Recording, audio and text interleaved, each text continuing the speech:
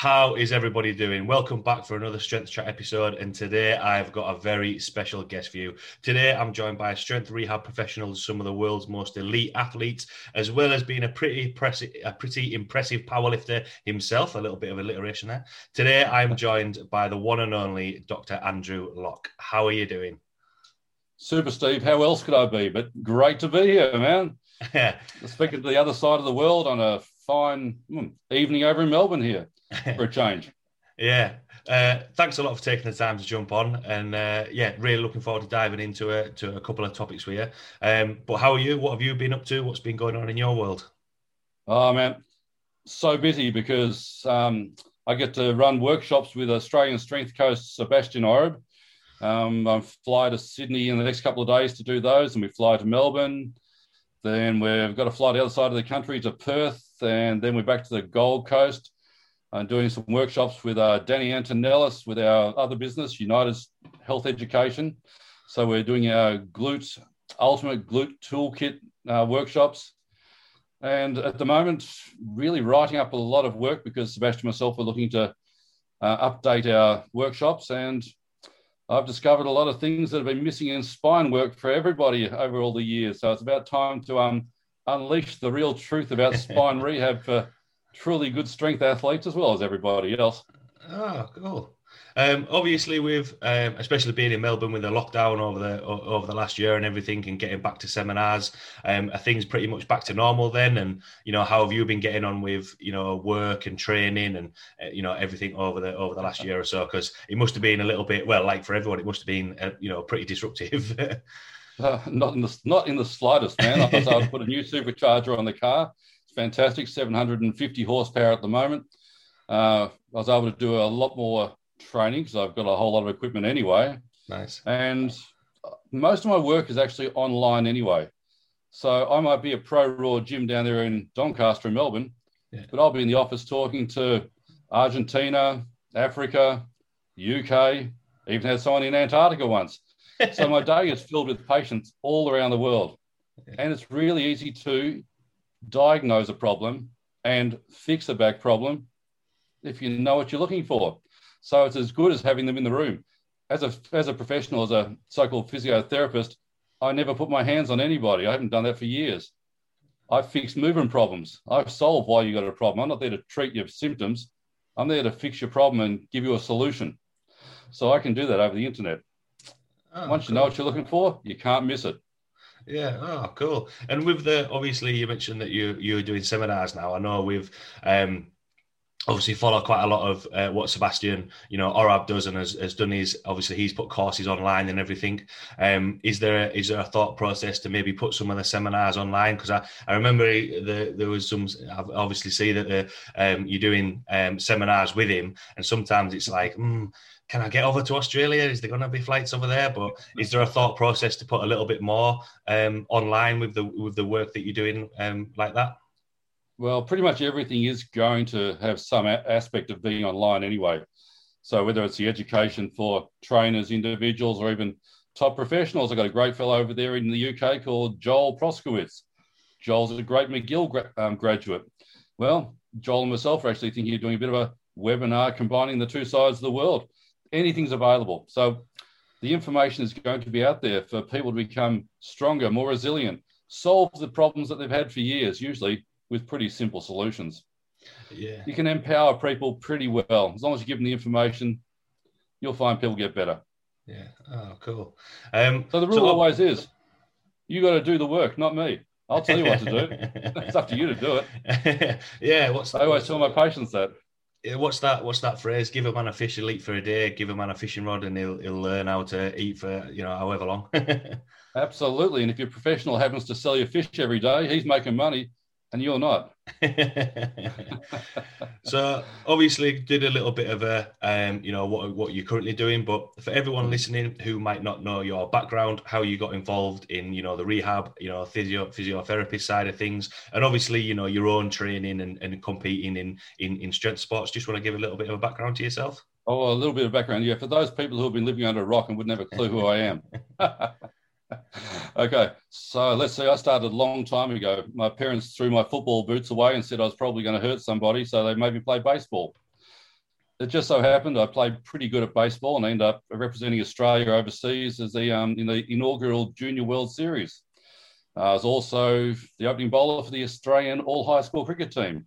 So I had a fair bit of sporting background. Unfortunately, around about 1980, I saw a magazine with Arnold Schwarzenegger on the cover and figured, okay, I'm going to do the next Conan the Barbarian movie instead. That didn't quite work out, and so I decided I better stick at uni. And basically, I started heading towards physiotherapy.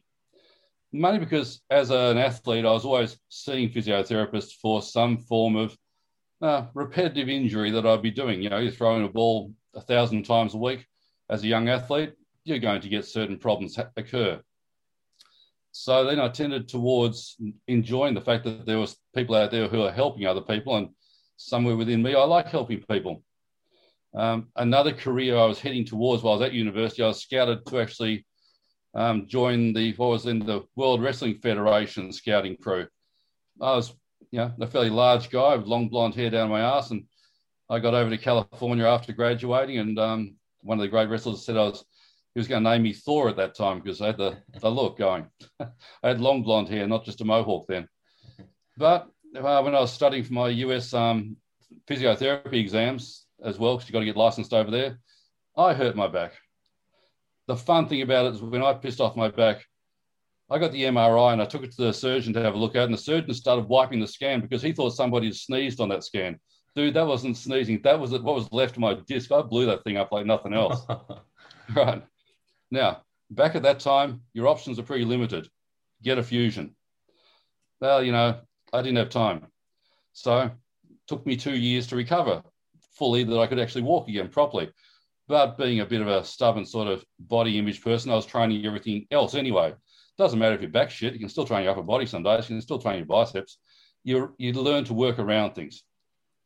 Now, if the same injury had happened to me today, I would accept the fact that I would go in for a micro discectomy tomorrow and I'd be back training within a couple of weeks. Things have changed. But the good thing about that's the famous thing, as the great Professor McGill says, this is the gift of injury. So for me going through it, I had to learn a lot. And doing things myself is I know what the patients are going to go through. I know how I caused my problem. I know how they cause their problems too. I know what the solutions to them are. So I look at it, we say everything that comes at us, it's a gift if you want it to be. It depends upon your perspective. And yep, as a result, I graduated in physiotherapy and realized that there wasn't a therapist in the country who knew how to bench press, squat or deadlift. All right.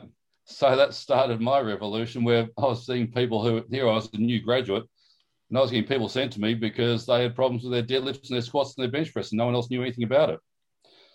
Well, figure that. A bit over 20-something years later, and I still learn more every day. Imagine how much I actually do know. All right, so yeah, spine work and shoulder work was where I began life. A good one is, and this is a professional advice to anyone, the first day I graduated from university, I went and worked at an eminent sports clinic. Now, everyone else who graduated had to go into the hospital system, but I got picked up because I had a sporting position of some eminence. All right, and I was actually designing a throwing program for the Australian Test cricket team at that time. Now, the boss who ran the clinic, she took me aside and said, your job to be here is to become the best of the world at something. And she goes, and I'm the best in the world at shoulders, so you better choose something else. All right, and that's the sort of advice I give to young professionals. Now you graduated, become the best in the world at something. And it might not just be a body part, it might be a rehab movement. Learn about squatting better than anyone else on the planet. You'll become an especially good resource. You'll become a good professional. You'll love your work. You're going to pay your dues on the way. You won't get to do everything you want, but give your focus to that attention of that subject. Learn what a deadlift is. If a Turkish get-up, I don't care. But become excellent at something. And that's what I spent my time doing. That's why here I am. Yeah, shit, I set a bench press, Masters world record. Dude, I don't have shoulder pain. I don't tear things. Just wait till tomorrow. With that, and I know we chatted a little bit before we started recording about going on a tangent, but just in terms of the world of rehab and physiotherapy. Do you think sometimes that's where there's a little bit of a downfall of physios and rehab specialists not competing in a sport? Well, not necessarily competing, but training and having that experience of actually time in the gym compared to people who are not used to that and don't maybe understand what's going on. Downfall, I reckon it's a fucking black hole. Dude, it's a void. If you don't understand it, how the hell can you treat it? Yeah. Here you are, straight to it. But there are so many professionals now who actually have graduated, who love our sports, of lifting sports, our strength sports, our powerlifters, our strongmen, our crossfitters, our Olympic lifters. There are professionals who are graduating today who are young people who have been in these sports already, and they're graduating with a love of it. So, yeah, what wasn't there 20 years ago, it's coming. We're getting professionals who are hungry and who know that this is the key to good living. Better living through strength, as the great Chris Duffin would say, Got to always remember that. Better living through strength. And that's what we do. Yeah. So, definitely. You see a professional and they want to talk to you about a squat, and how often this has happened that someone goes to see the surgeon, he goes, okay, you can't squat anymore. You go, oh, you really? What, front squat, back squat, box squat? Which squat have you got a problem with? Yeah, chances are he hasn't got a clue what the hell you're talking about. Yeah, I think that is a good way to think and look at it, because I've had clients that have gone to physios, and there's a stark contrast between some physios who don't have a train. Okay, right, you've got to lie down, not move for 14 days. This is, and then that's going to be rather than, because I am a sort of a big believer in focus on what they can do. Exactly like what you said about your back. You can still train upper body. You can still do something, and work around it. Within reason. So you're not going crazy, but there is still certain things you can do. Well, there's a really interesting observation that I made, and I do let my clients know this about the idea of rest. Have you ever noticed if you've got a flat tire on your car, and you drive it home and you park it out the front of your house that night, in the morning when you wake up, the damn thing is still flat. Nothing has changed. You've rested. You've done nothing. So all you've done, you're in the same place you were last night. Well, that's freaking useless. So rest is out. I've had a couple of interesting ones. And I even had a bit with Sebastian as well when we were training one day, and he got a bit of a chest tweak. All right, 20 minutes later, we're back doing bench work. We're back rehabbing. Got a pec tear? Okay. How fast can you get that bar back in your hands? This is what you got to do. Oh, yeah, if you do a full avulsion, you're having surgery, it's a different situation. But if you haven't had surgery, then you start to need to move that part in some form of reasonable load. And that's what your professional is there to guide you with. So, yeah, you got a problem. We better start your solution today. Yeah, I think I might. I'm gonna jot down that quote that you did there about a car being parked outside. I quite like that one. That's a good way of looking at it. And that sort of goes nicely on to the topics that I had in mind. Obviously, you've mentioned there about injuries, and within the world of strength sports, I know sometimes when people first come into the gym or are first looking to okay, you got a reasonable amount of strength. What about a competition, whether it's weightlifting, powerlifting, strongman, or anything like that? Yeah. I just kind of wanted to, hear your thoughts and how you work with, how common are actually injuries within, strength sports, and what are the main causes? Because actually, I think when we start diving into strength, we've obviously, said there that strength training, rehab is really important, but there's still one side of it. You're like, oh no, that might be, a little bit too heavy or a little bit too dangerous. So yeah, what are sort of the common injuries, and what have you found to be the main causes when it comes to strength training? Shit technique. Let's start where it comes. And this is a really good way you put it there. The young person comes into the gym and they're strong, and they got shit technique. Well, how often have we seen it?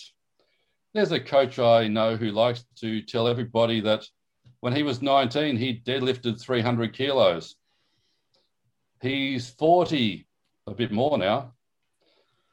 What's the most he ever lifted? That was that 300 kilos. Now, what sort of coach are you if you take a 19-year-old 300 kilo deadlifter And by the age of 40, you've turned him into somebody who only ever lifted that once. You're a shit strength coach, okay? What's the problem? The ego there is, I use that technique to get it up, so I'm going to stick with that technique and I'm going to keep getting more injured all the time because that's how I did it. That's exactly what we see in the strength sports. Yeah, you got some strength, but just wait. If your technique's crap, you'll get it eventually. Look at all the great people who have survived for decades, who are awesome in the sport, who we look to. They're on the highlights reel for good technique. There was none of that. You don't look at Cohen, Kazmaier, anyone like that, and they've got bad technique. They're the freaking examples. And why is that? Their careers are huge because they do it so well. I actually said that to Ed Cohen about his technique when I first met him. I said, you know, your squat technique is absolutely stunning. He goes, yeah, pretty much how I walked into the gym. Ed had it, and Ed had great technique, and then he started to understand it so much more. So technique is unnegotiable. And there's a great bench press coach here in Australia called Ange Gallardi. Ange has certainly set a lot of records, more than we could possibly count. Now, I trained at Ange's quite a bit over the years, and he's never failed a rep in about 20 years in the gym. Never missed a single rep. Doesn't miss a rep. If you miss a rep in his gym, you will be called a dickhead. Okay, it's straight down the line. That's it.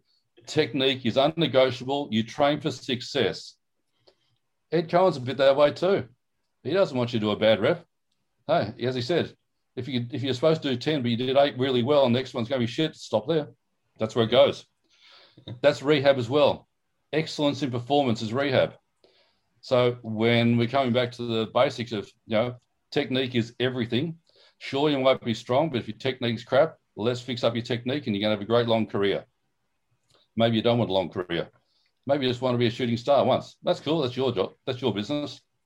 But if you want to get into the long run, well, time to tidy up the technique, start to understand more, have a great coach who understands it, and you'll be good. But I don't like, even Professor McGill, I think really puts this well, is you don't want to see the housewife who comes into the gym, starts deadlifting, and someone has her in a comp in a year's time, trying to max deadlift. Your chances of fracture of your spine are pretty reasonable at that point. Because of a thing a bit called Wolff's Law, it's about bone adaptation. Now, when you put weight onto a bone, it has to adapt to it. But the end plates of the bones, which are what sit above your discs, they're pretty plastic. That's where your nutrients come through. Well, they have a bit of time to catch up to be able to become a little bit denser and stronger as well. One of the other sides of great weight training is your nutrient transport is going to be decreased to your disc because your end plates are going to get harder. Pay off. Makes you survive too. So you go chuck a lady who's never really trained very much. She's pretty strong, and you take her to her first comp. You hear them. You hear those back injuries coming where they've popped the end plate fractures. I have a bit of a rule. I don't like to see anyone compete trying maxes in the gym within at least a year. And it was funny enough, I think Ed Cohen sort of said it takes about 3 years, he reckons, to get your technique to a truly good level. Yeah. No, we've got to start to respect the process. It's not all coming to you today. Yeah, right, definitely. So one thing just on there, obviously, you said about having not competed before, and just on the side of that, obviously you see with the junior world championships in powerlifting, and you see guys and women at the international level, at junior level, who have really good technique. But when you mention there, obviously, you can go too fast, and your body needs to catch up a little bit. What are your thoughts on sort of on progressing too fast and your body catching up a little bit more? Is there a way of sort of, if you've been a junior powerlifter and you've got to the international level, to slow it down a little bit, or is it working on other areas to make you a little bit more robust, if you like? There's some really great science underpinning this. When you happen to be a little bit younger, you're very much more flexible and bouncy. When you hit the masters, you don't bounce. You haven't got that collagen left. It's there, but it's stiffer. Now, when a human being lifts as a hunter-gatherer, we've spent 400,000 years as Homo sapiens, right? Now, one of the things about survival is decreasing calorie expenditure and movement. So one of the ways to decrease calorie expenditure is to turn your muscles off. When you bend forward to pick something up off the ground, your muscles actually turn off and you use the elastic in your spine to actually get to the bottom, and then it starts to bounce you up and your muscles catch up again. It's actually passive elastic recoil. Well, that's one of the reasons we often get hurting to the end of range of flexion in the 21st century, is we've got a hunter-gatherer movement pattern, but it's imposed upon a sedentary 21st century sitting body. There's a lot of things here which we can avoid and prevent back pain. So your young lifter who has this wonderful passive elastic recoil that comes out of there, especially the long thoracic extensors and the erector spinae there, that you can load beautifully because it's fresh and it's not going to pop that easy. Although you'll get the 16-year-old who pops it. Sorry, your genetics are a bit shit. Them's the breaks. All right. But that technique will not last forever because the collagen begins to get a little bit stiffer. You grow a bit more muscle. Things change. Suddenly you don't have that same passive elastic recoil. And your technique will change. Your technique will change as you put on more muscle. These are things to be aware of. So when we see people who perhaps are using that, what I call it, that elastic fishing rod technique in deadlifting, where they go like that suddenly in their back, you can see the young one will get away with it for a while. But there's a whole bunch of 18 and 19-year-olds I'll still see as patients. Yeah. But you won't see that in the older lifters because I'll just do it a couple of times and then they'll be stuffed because they don't have that same resiliency anymore. Things change with time. And that's what I do. I recognize that. It's always dependent upon the person's goals and outcomes. You know, if you're a month out from the World Championships and you've got a technique that looks like a fishing rod, I'm not going to change you. I'll see you after the World Championships. Yeah. And then we can plan for what your next level should be. Now, I'm not going to stop somebody who's not in pain, who has a technique flaw close to a comp. We're going to discuss what we might have to do afterwards and perhaps some of the things we can do to minimize the danger of pissing it off. But that's basically it. Yeah. I think when it's good when you're saying there and use that example of, because, you know, there's a time and a place to change things or improve things. But yeah, if they're only a couple of weeks out from a competition, I always think, especially coming from a rugby background, the night before a game, you're not gonna change tactics completely and do anything different from there. But yeah, when we're saying about technique is going to change over time. I am of the thought process that, you know, if you do the same thing over and over and over again and, you know, you're not improving, right, then, you know, you just, you know, smashing your head against a brick wall. Sometimes you need to change with it. And it's interesting saying there, actually, the reason behind, you know, wow, your technique at an 18, 19-year-old compared to, you know, when you're a little bit older, that, you know, your body's changing with that as well, which, makes quite a lot of sense. And the thought process that I had in my head, you've sort of like, you know, put the dots together there, which is good. Have a look at a few highlights of, say, some of the junior champions, and have a look at some of the highlights of the Masters Championships, and have a look at the techniques. I think it's a great little study to do. Yeah. And don't tell me. And the thing is, the people who says, "Yeah, but you did it with that technique." Yeah, that's right. At that age, you did. Yeah. That's cool. Yeah, that's okay. As long as we understand the process and I can help you minimize your risk of injury, that's cool. We can work with that. Yeah. Everyone's not the same at the same point. Everything's a bit of a skill to an understanding assessment. And that analogy of the concept of the flat tire concept, that's often what happens with injuries. People will come and see me eventually after, you know, they've hurt themselves for the 10th or 20th time. And then they have seen a professional that says, oh, they got me out of pain. I felt back better. Then I did it again. I see them, they fixed me up. And you're going, yeah, you're doing the same thing every time, aren't you? You sort of don't see it. You feel better. So you haven't fixed up the cause. So perhaps that's what we do this time. I always say people don't have back problems. They have back solutions. It's their back that is their best worker. And here's another one for you. If you've got a factory with 4 workers in it, and they all drive to work in the morning and clock on, then 2 of them get back down the car and head off down the beach, leaving 2 to do all the work all day. Who's going to complain about that in a month's time? The ones at the beach or the ones who are working? Yeah, your best workers are complaining. So what are you going to do? Beat them harder because it's their fault they're complaining? that's the common thing about back problems treatment, is people are treating backs like they're the problem. It's not your freaking back that's your problem. Your back's your hardest worker. Your back is your solution. Your problem is what's not working. All right, get the guys back from the beach. Oh, shit, I feel better now. We've got 4 workers working. Yeah, that's right. Yeah. So that's commonly where I really try and bring education. You've got weaknesses and you've got strengths. You're blaming your strengths, not your weaknesses. Yeah, I think that's a good way to look at it. And I always, especially over the last year or so, especially with a lot of my lifters picking up little niggles or injuries, and for my own. I always want to have a better understanding. I'm not going to all of a sudden turn around and be like, say, I know everything within this area, but especially if they've gone to a physio and they're speaking to me, I want to have an understanding. So if I am speaking to the physios, I can actually have a conversation with them. And 9 times out of 10, it isn't always where the area of pain is. Usually it's something around there. And how I always explain it to my lifters and clients is that all your muscles and everything in your body are mates. They all should be working together. And if some of them have fallen out, we need to try and get them back together. So I think that's it. And I think that's a misconception that a lot of people have, that if your back's hurting, right, what else is working around there?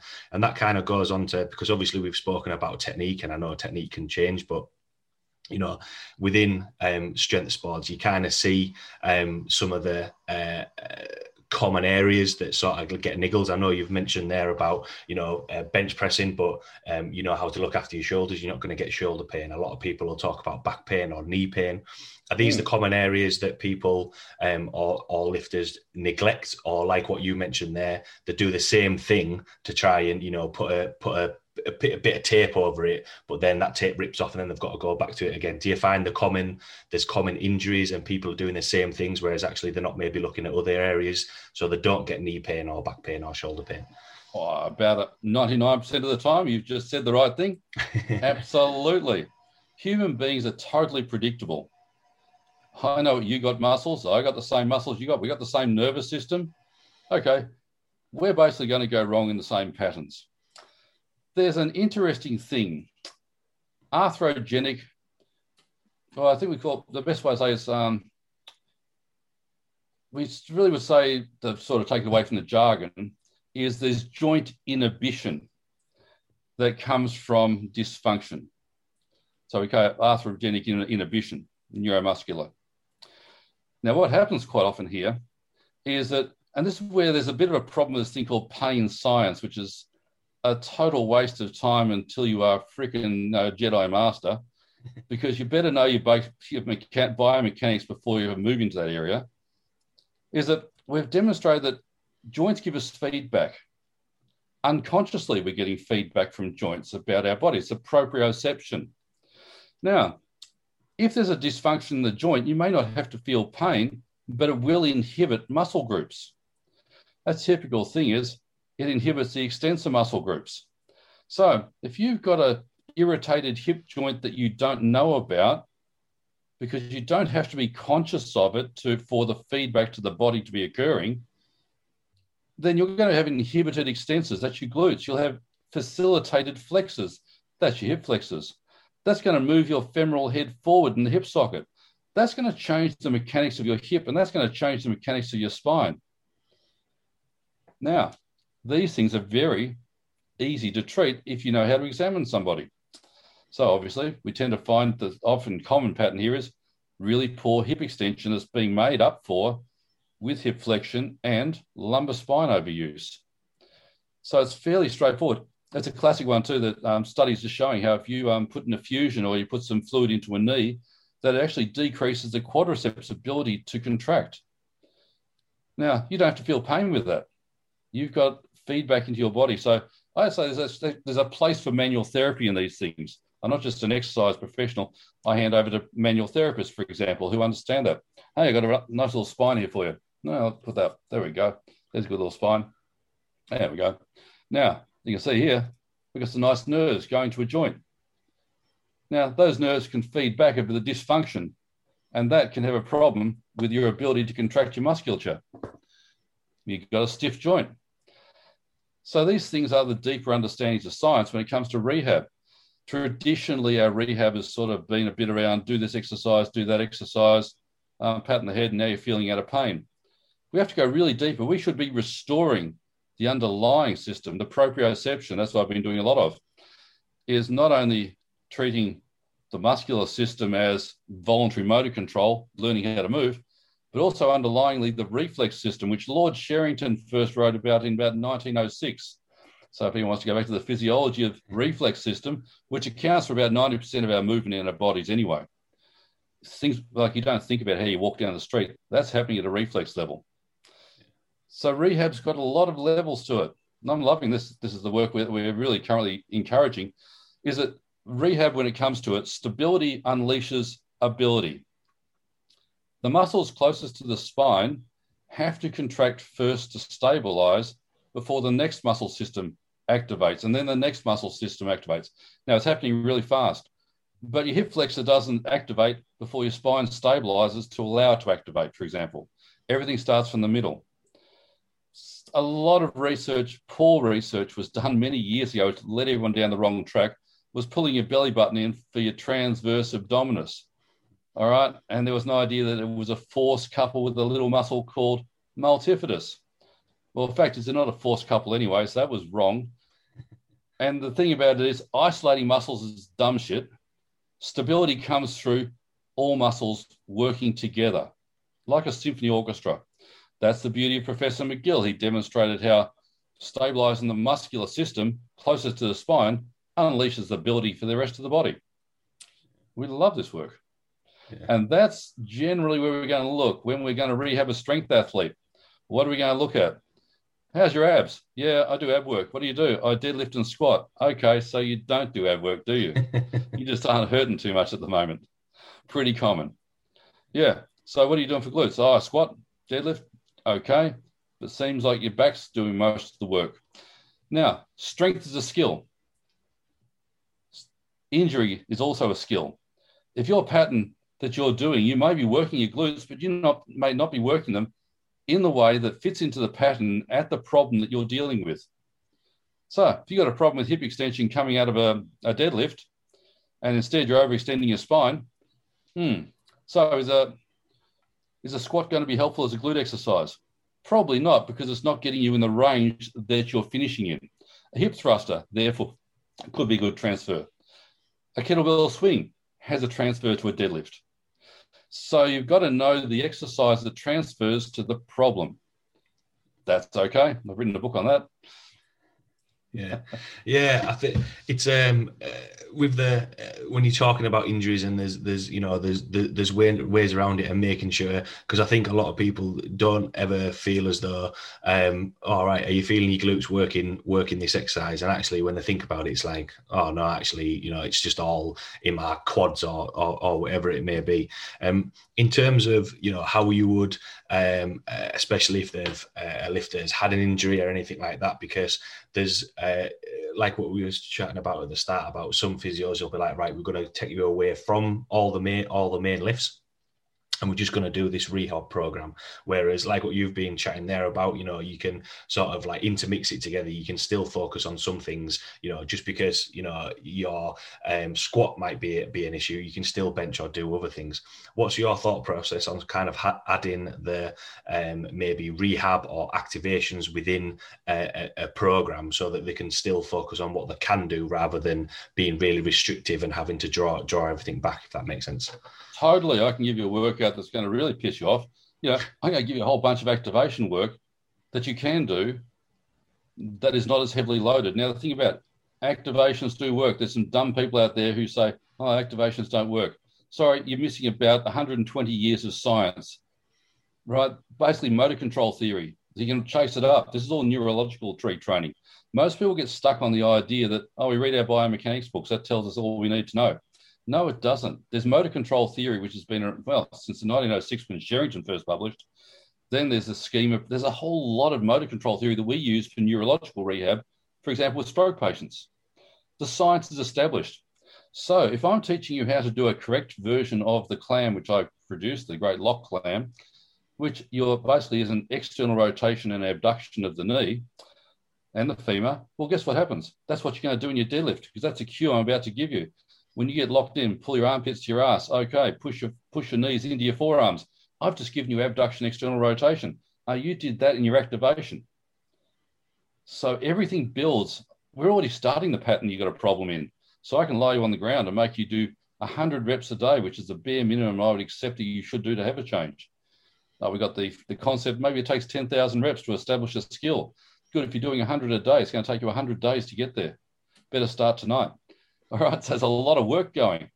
You might be out of pain tomorrow, but it's still going to take you approximately 3 months to become skilled. So, hey, you just started. I always say to people, treat it like an antibiotic. When the symptoms are gone, you don't stop it, you run the course. Okay, I'll give you this series of exercises that you'll perform now. Usually for the rest of your life, I'll accept once a day for the rest of your life. After that, we'll negotiate. There's once a day until you die. Every time you train. Now, the activations set up the progressions. So I can put a band around your knees, then I might get you to do some hip thrusts. That will teach you abduction, external rotation, and hip extension, because that's what you got a problem with in your lockout. Then I'll put you on your 2 feet and we'll do the same thing with a kettlebell swing maybe. Okay, now let's go deadlift. Your glutes are fired up in a motor control pattern, activation transfers, and we know that. So yes, there's science behind activations transferring to task. Yeah. Shit, it's easy. Yeah. Do you think it's a good way of looking at that? Because I do think, especially when you said there about, right, do a 100 reps, and there's progression, because there is that statement that you need to earn the right to put weight on the bar. Is there a thought process that you need to earn the right to progress on the exercises? And do you think that you might go from doing it every day to then once a day, for the rest of your life? Do you think that sometimes people underestimate the what's the word I'm looking for? Commitment. The commitment, the dosage of how much they should do, and maybe try and rush these exercises and progressions a little bit? Guaranteed. And they're the people who'll apologise to me for coming back because they rushed and they haven't been doing their exercises for the last 6 months. I did them for the first year. I felt great. I didn't do them last year. What were they again? All right, there we go. Yeah, solved the problem. Same thing happened. There's 2 motivators in life, pretty much pain and pleasure. All right, if you're in pain, you'll do what it takes to get out of it, generally, unless you're a bit of a weirdo. And there's pleasure. If something gives you pleasure to do, you'll tend to do it. All right, so the rehab work, it takes me out of pain. All right, now I'm out of pain. It's a month later. This is really pissing me off. I have to keep doing my exercises. It doesn't give me pleasure. I'm no longer in pain. Okay, you're now into commitment therapy. You just got to do it. Yeah. So there's a little bit of understanding the psychology of exercise commitment. Yeah, it's a big part of it. So yeah, you've really got it there once, and that's why I communicate to people. I love the gyms where I walk into where I've never been before, and I see people doing the activation series that I've given somebody else, or another coach has given it. Anywhere in the world, you look at it and you say, yep, they're doing their activations, they're committing. So we always say, as far as Sebastian and myself, when we teach, activate, mobilize, warm up, train. That's the 4 unnegotiable steps. Now, if you have a dysfunction that's an immobility, then we go mobility, activate, warm up, train. Prioritize the problem. Yeah. So if you've got a stiff thoracic spine, which is stopping you getting a good arch, do your thoracic mobility, then do your activation, then you warm up and train. Once that's fixed, activate, mobilize, warm up, train. There's our mantra. Yeah, I think and I think it's becoming a lot more people are buying into it, because sometimes I think they'll do exercises, and like what you said there, if they stop doing it, or if they feel if they're out of pain and they do the exercises, they think, oh well, I'm out of pain now, I feel as though it's fine, rather than actually knowing the progress, the progressions of exercises to develop on that. And do you just on a little bit of a tangent on that. Obviously, everyone in their head is, right, there's a set amount of time. So like, right, this is an 8-week rehab program or anything like that. What's your sort of thought process or your opinion on, setting actual timeframes for things? Or is it just kind of, assess and then add exercises in and just see how the progress, because obviously every lifter, every person is going to be different in how they respond to things. Yeah, very much. Everything comes down to your performance must be excellent. You must earn the right to progress. Now, that relates then to your endurance ability for the amount of repetitions that we've set you. Now, for me, 5 reps is cardio. Right? I hate reps, okay? So 25 reps for me. Hell, I'd have to have a really good reason to have to do 25 reps, but occasionally I might. Now, I got to transfer that to people who are perhaps a little bit like me, that they need to do 25 reps. Yeah, you've got to be able to communicate really effectively with a person who's not always that happy to do the higher stuff, but the activations are like that. Sport-wise, if you've got a rugby athlete, I don't think doing max deadlifts really carries over to the requirements of the sport they're getting paid for. I'm looking at strength endurance to make them better athletes. Think about an athlete like that. They're running a fair bit. Yeah, they're going to be pushing with 2 feet on the ground in a symmetrical position. Not that often. Probably sled pushing is going to give them a bit more benefit that they can play into. So I look to what can I do that performs the same task that they're going to take onto a field, for example. Now, if you've got a powerlifter, fantastic. I don't have to make you do weird shit like Bulgarian split squats, which may be the worst exercise to load in the world. All right. Okay, basically the Bulgarian split squat, you've got 2 halves of the pelvis there, they're moving in different directions. And you've got some woman who's had a bit of pelvic instability and make her do a Bulgarian split squat and put a bit of weight on her back. You reckon she's not going to have a nicely torsion sacroiliac joint? You bet.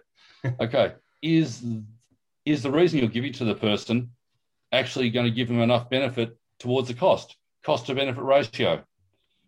What is that person doing in life that needs to go into that position? Why did they come to you? So it's a bit of an overprescribed exercise, for example, especially loaded. So that's one of the only exercises I say you better have a good reason to do it. But if you've got a good reason, okay, just give me that to me. I don't think there's ever such thing as a bad exercise. The rule is the right exercise for the right person for the right reason at the right time, or the wrong exercise for the wrong person for the wrong reason at the wrong time.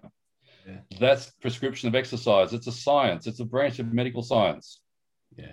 It's anytime it comes to exercises, it's you've got a toolkit there, and you've got a hammer or a screwdriver or whatever, and it's the right tool for the right job. And especially the reason behind it, especially when we're talking about activations that other people might have different exercises, or if you're wanting to on the completely other end of the spectrum, if you're wanting to build muscle and someone responds really well to a goblet squat as opposed to a back squat or anything like that, you're going to use the right tool for the right person. Obviously we chatted there a little bit about common injuries and where people can go wrong and working muscles around that. And we touched on it a little bit at the start, but again, another kind of misconception is obviously how people feel about their spine and their back. So for a lot of people, it'll be like, deadlift can get a little bit heavy and feel like, oh, hang on, my back's aching a little bit there, or even in stop that shit technique right now. Stop that shit technique, right? And your back's feeling it. All right. and as well in squat as well, people can feel about it. So what's kind of your thought process on when people start feeling those niggles in the back and everything? Well, it depends. There's a reasonably good reason why you perhaps should feel it in your back. Those muscles are working. Is that bad? No, hell, it's a good idea they're working. It all works within the context of what the situation is. If you've got a person who hasn't really had a problem in that area and you're just feeling like those muscles are working, that's probably pretty much it. If you've got a person who has had a repeated problem and they're feeling the same problem occur, you've now found where their load and technique tolerance probably exists. That's where their technique's going to fall apart. So that's pretty much what we're going to look at when you feel it. Now, the thing about pain is so freaking subjective, okay? Now, I can remember Andrei Milanishev being out here a few years ago for a great contest. Andrei comes out 250 kilos on the bench. Andre missed it. Gets up. All the other guys come out and do their bench. Okay, second attempt, 250. Andre gets it. Well done. Okay.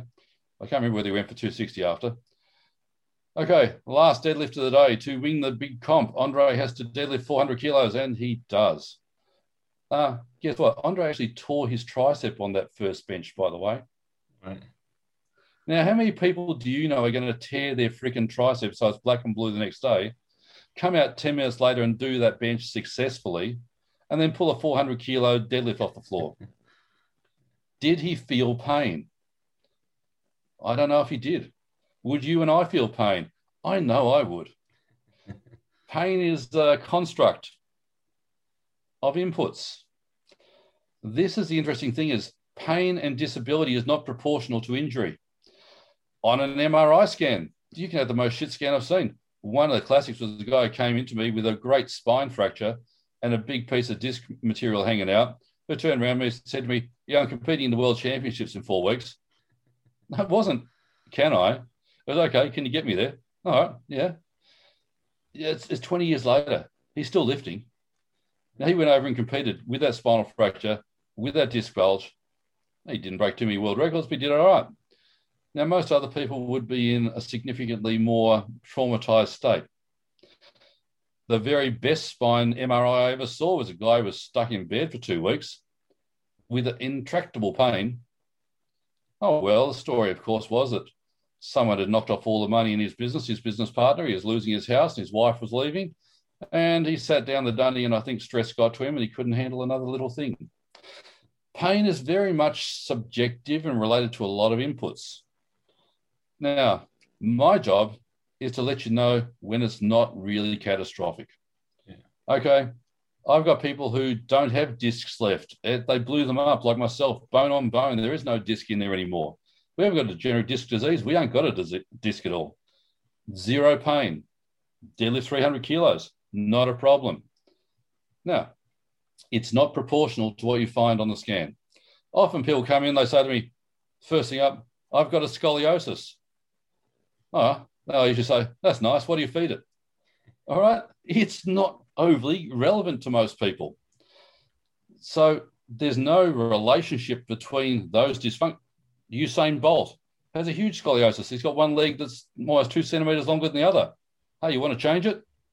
Fuck no. He's the fastest guy on earth. Runs 60% of the time longer on one leg and 40% on the other. Dysfunctions make him the fastest guy on earth. So these are important things. We don't treat diagnosis. We treat problems. What's your problem? So that's often what I say. The first thing is, why have you come to see me? People say, I've got a disc bulge. And I say, no, that's not your problem. That's a diagnosis. What's your problem? I got back pain when I lock out a deadlift. I know your problem. That's how we have to treat things. Yeah.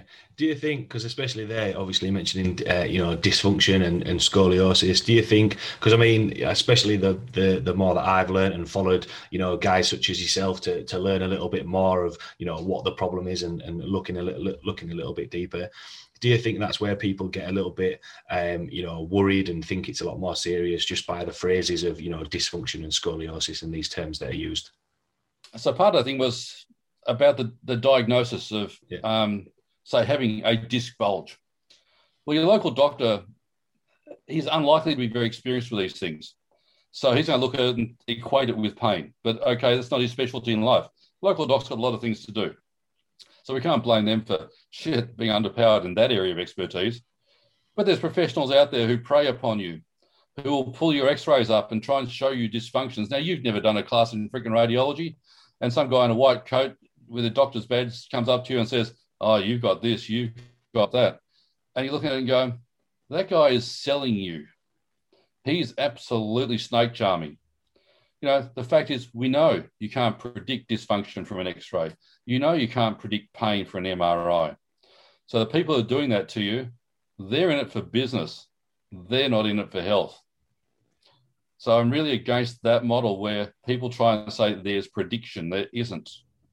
All right, there's a lot we can do to make people independent and empowered to run their own lives. So a disc bulge certainly isn't forever. You are not your scan diagnosis. And your professional, anyone who comes in with a bunch of scans, the first thing I do is I tell them to put them outside somewhere. I want to talk to you before I see your scans. And often we don't even get to the scans because it takes about 10 minutes of talking, a couple of exams, and your problem's pretty straightforward. Human beings are, although complex mentally, we're not that complex physically really to understand.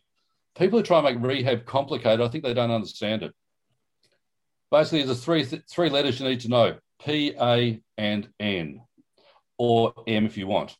Passive tissues, discs, bones, ligaments, things you cannot contract. A, active things you can contract, muscles.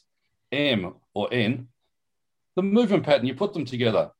If you've got a crap movement pattern with a weakness in the active muscular system, you'll injure the passive system. There you are. You have now got the three letters that will help you solve pretty much any orthopedic problem as far as our sport goes. Understand the passive tissue injured because of what in which area of the active system and what's the movement pattern. Fix those up. You should, and that's my toolkit. Yeah.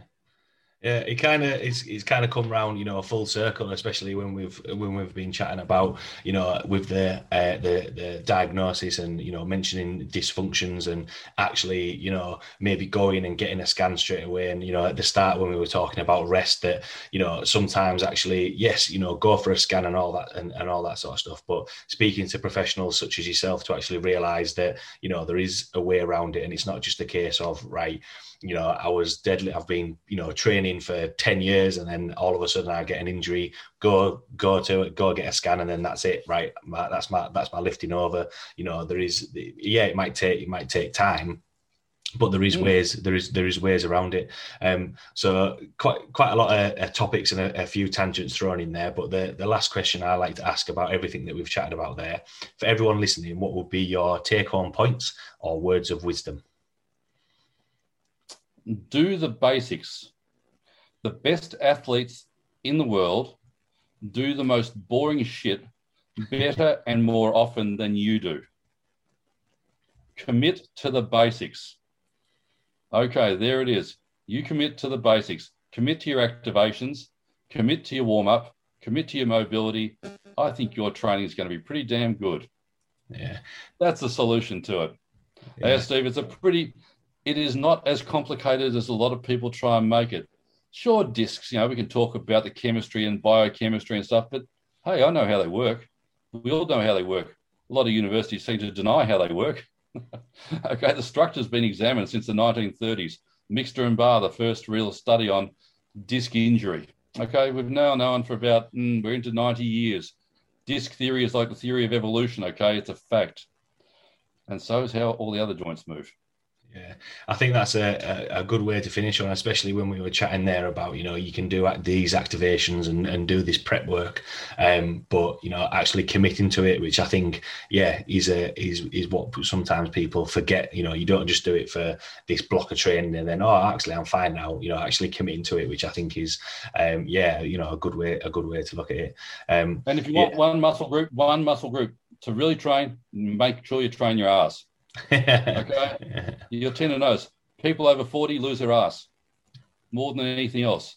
If you get strong glutes, you're probably going to help yourself really prevent a lot of problems in life. Yeah, I'm 100%, and I should just have that playing. You saying that phrase just on loop around the gym. I know sometimes with the UK is in lockdown at the minute now, but gyms will be opening in the next month or so. But I know when the powerlifting and club that I run was going, and men, women, don't care who they are. Right, you're gonna do some glute activations. What do you mean? Why is it booty building? Right, well, no, actually, everyone needs, especially for strength, you need need big, strong glutes. Quite a lot of topics covered there. But thanks a lot for taking the time to chat with me, Andrew. Really, enjoyed picking your brains and, chatting about all things training. But for everyone listening who, might have any questions about what we've chatted about today or want to see the content that you put out there or reach you, where can people find you? Best way is via Instagram anyway, because I'm pretty busy on other things. There's a couple of web builds at the moment. But yes, Andrew _Lock _strength. message me there. I will answer somewhere within the following 6 months if you're lucky. If you want me to really answer, remind me every single day, because I probably will miss you. Yeah. Awesome. 100% for everyone listening. Check out the work that Andrew's doing and the content they're putting out. It is really, really helpful. And as well, it's practical and it's useful for, if you're involved in strength training, it's only going to make you a better, robust lifter. So thanks a lot for taking the time to chat with me. Thanks a lot to everyone listening. I can't wait to see you. We can't wait to get over to the UK as soon as they can let us. Sebastian and myself cannot wait to get out. That's it. I'll be there. I'll be at airport welcoming you in. Thanks a lot. Thanks to everyone listening, and I will see you all next week. Stay strong.